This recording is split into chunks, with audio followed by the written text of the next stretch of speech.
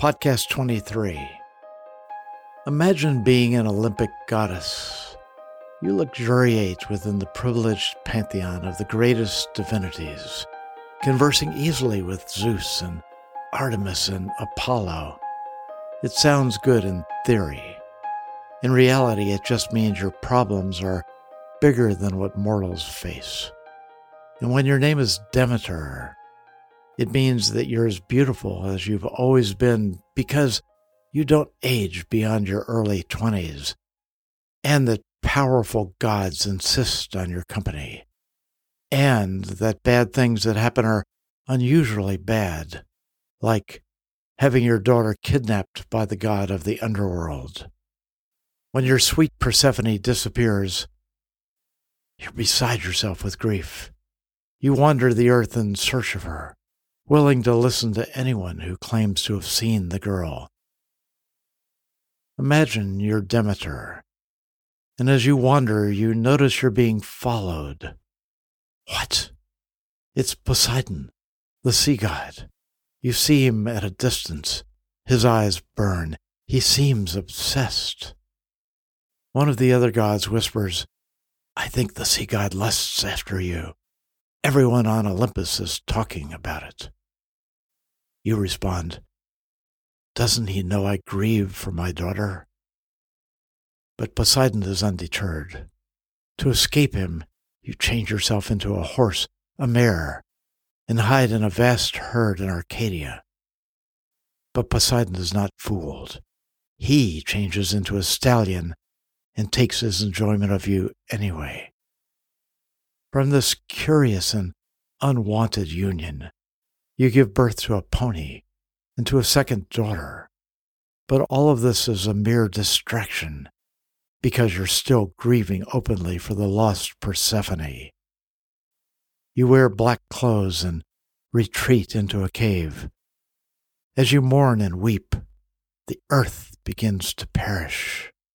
All of the grains and fruits that you've always blessed are withering away. You vow that all will die unless Persephone is found.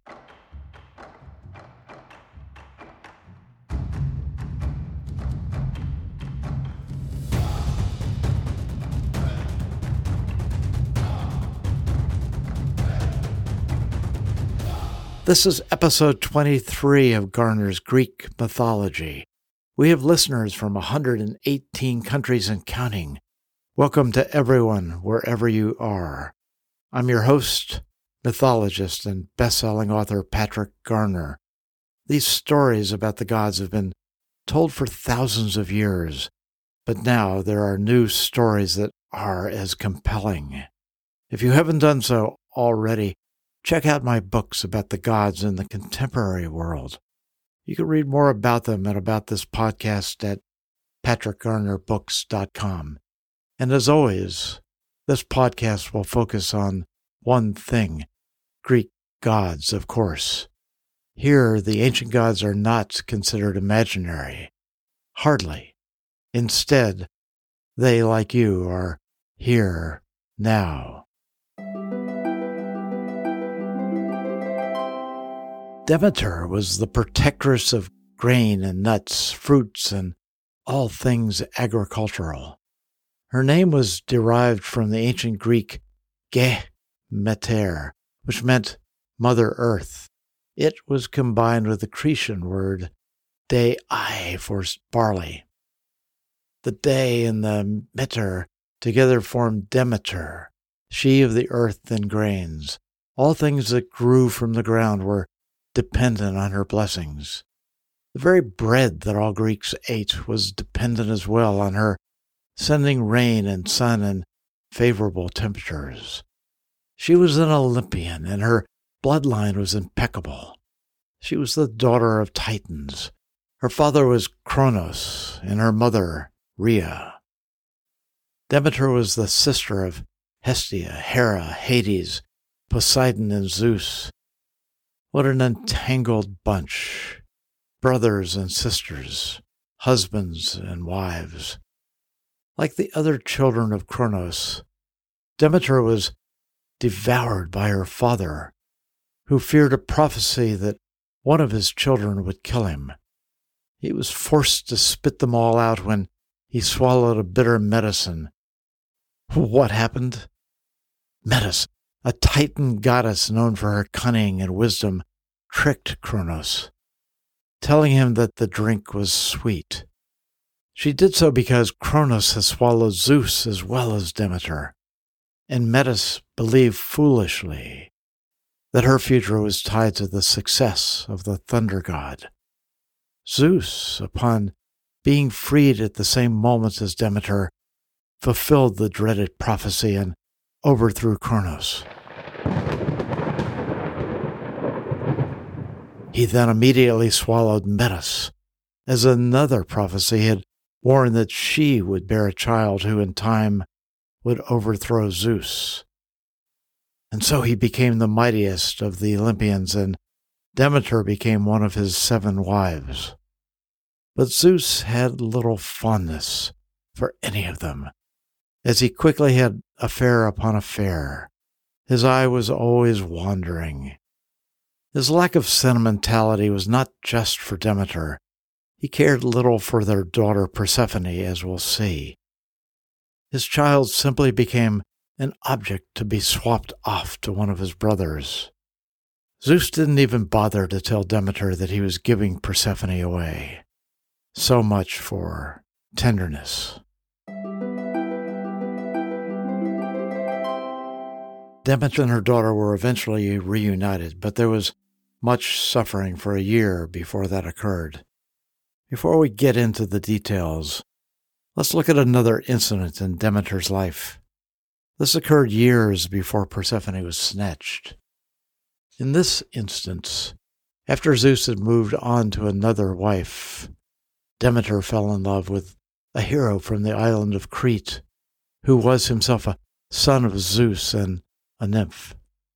From their union, Demeter gave birth to a divine son named Plautos, who in time grew up to represent the wealth and good fortune yielded from the earth. He was often depicted with a cornucopia, grain spilling from its opening. The ancient writer Hesiod described him as a kindly god who traveled over the earth bestowing fortune wherever he went. And what became of Demeter's lover? Though Zeus had long ago given Demeter the boot, the thunder god's jealousy knew no end. Demeter's lover was Zeus's son, but still, he was a lesser god who had dared to love an Olympian. Heartlessly, Zeus struck him down with a crackling cascade of thunderbolts. There was nothing Demeter could do but bear her share of the thunder god's bad behavior.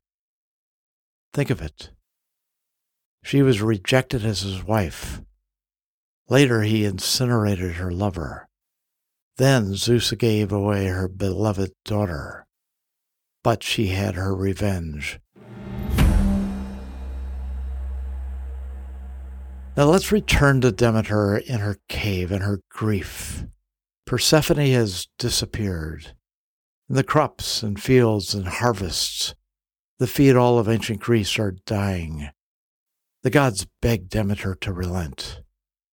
Sent by Zeus, one by one they visit her, but she spurns their pleas. Soon, Zeus fears, all men will die and there'll be no one to offer sacrifice to the gods. She herself has stopped eating, refusing nectar and ambrosia. It's even whispered among the other gods that she spurns bathing. But then a breakthrough occurs. What happened? Hecate, goddess of sorcery with the power to move between the earth and the underworld, reached out to her. Hecate thought she knew who had kidnapped the girl. How do you know? Demeter asked. Hecate, hushing the hellhounds that snapped at her heels, said quietly, "A nymph who guards a sacred pool saw the Lord of the Underworld suddenly descend into the waters with his chariot. He hit the waters like a meteor. The nymph retreated, But as she stepped back, she saw a beautiful young woman in the chariot. The girl was struggling, beating her fists against Hades' chest, screaming and crying, "No!" Then the chariot sank below the waters and into Hades' realm. Demeter was silent, tears streaming down her face. Finally she said, "So it was my brother Hades." Hecate said, "There's more that you should know." She looked around saying, "Are we safe from Zeus's ears?" Demeter nodded. Hecate said, "Lord Zeus was overheard promising Hades that Persephone would soon be his." "What?" screamed Demeter. "He has no right." Hecate went on. The two of them were said to be laughing and scheming. Hades said he had had his eye on the girl for months. Demeter shook her head, saying, "She must be brought back." Hecate nodded. "Hermes and I can travel easily between the two worlds. I'll recruit him to help. And I'll need Zeus's blessings, or all of this will backfire. How will we get him to retract his promises to Hades?" Demeter said, "Oh, he'll cooperate. He needs mortals to make sacrifices. If I wipe out the crops, no one will live to do so." Hecate nodded, saying, "In the meantime, wait in Eleusis. There's a sacred well there called the Women's Well, where the village women get their daily water. If Hermes and I succeed, we'll bring Persephone back and emerge from a cave near the well." Demeter agreed. Yes, waiting in Eleusis for Persephone made sense. She hastened to the sacred well. There in the shade of an olive tree, she waited patiently, disguised as an old woman. The daughters of the local king saw her, pitying her great age and apparent nobility. Here, they thought, was a high-born woman who had fallen on hard times. Assuming she needed work, they invited her to care for their mother's baby son, a child named Demophon, to which she agreed. The home was friendly, and Demeter found herself laughing for the first time in months. The boy thrived under her care, growing rapidly. In gratitude for the kindness they showed her, Demeter began to secretly make Demophon immortal. She did so by burning off his mortal parts in the hearth fire each night and bathing him with ambrosia in the day.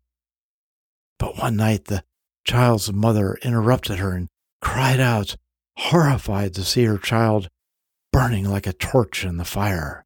Demeter instantly rebuked her and revealed her true identity in all her divine splendor. As the ancient Homeric hymn to Demeter states, quote, "The goddess snatched the boy from the fire and cast him from her to the ground, for she was terribly angry in her heart. Forthwith she said, 'I am Demeter. Witless are you mortals and slow to foresee your lot, whether of good or evil. For now in your heedlessness you have gone too far. For I would have made your dear son deathless and unaging all his days, and would have bestowed on him everlasting honor. But now he can in no way escape death and the fates. Yet unfailing honor shall always rest upon him, because he lay upon my knees and slept in my arms.'" Following this outburst, Demeter returned to the well. In the meantime, Hades had crowned Persephone as queen of the underworld, where she lived with Zeus's brother in his vast palace. But Persephone was far from happy.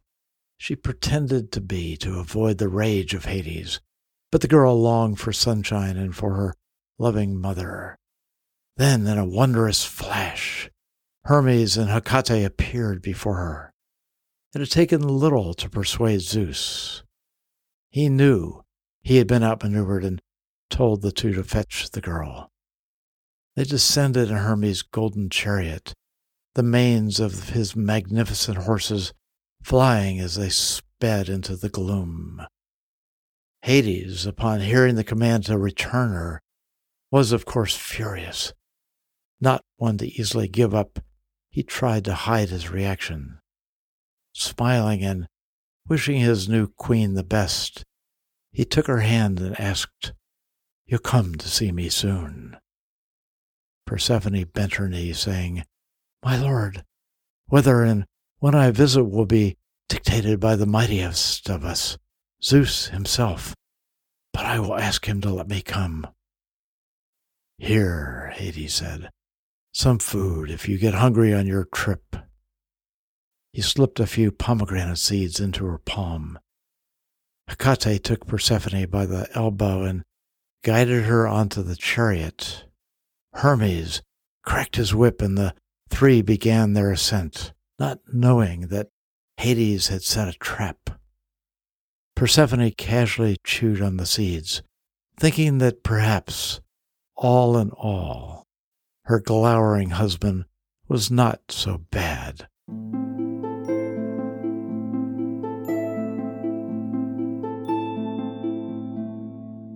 When they broke from the dark cave into the sun, they encountered Demeter, who waited near the well. She let out a cry of delight upon seeing the chariot. Inside was her daughter, her hair blown back by the wind, laughing at her freedom.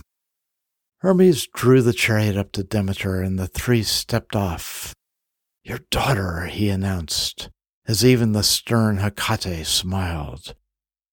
The mother and daughter held each other. Demeter broke from the embrace to wave her arms in a vast circle. In the bright sun, the trees leafed out and nearby fields became flush with tall barley and wheat. Apple trees suddenly hung heavy with fruit. She turned back to Persephone and asked, "Are you hungry after the trip?" Her daughter shook her head, saying, "No, mother. Lord Hades gave me food. See?" She opened her hand to show Demeter the remaining seeds. Her mother stepped back in shock, saying, "Do you not know that if you've eaten in the underworld, you can never leave it completely?" Persephone broke out in tears.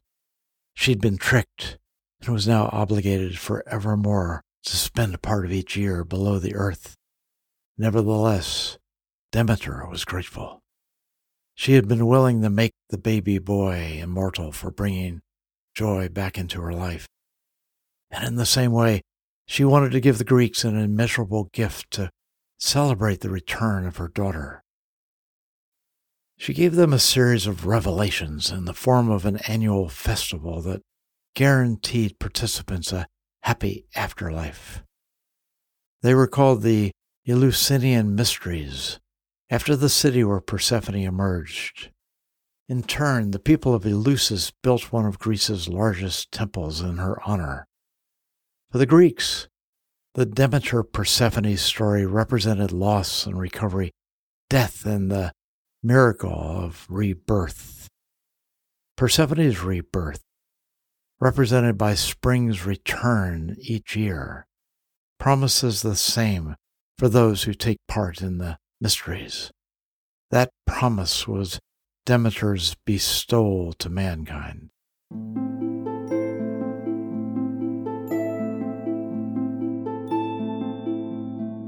You can read more about the Eleusinian mysteries in my novel, Homo Divinitus.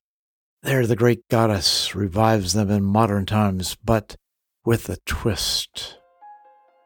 Join me for the next episode of Garner's Greek Mythology. This is your host, Patrick Garner. And if you love what you hear, be sure to visit patrickgarnerbooks.com or find me on Amazon. My novels about the Greek gods are as entertaining as my podcasts.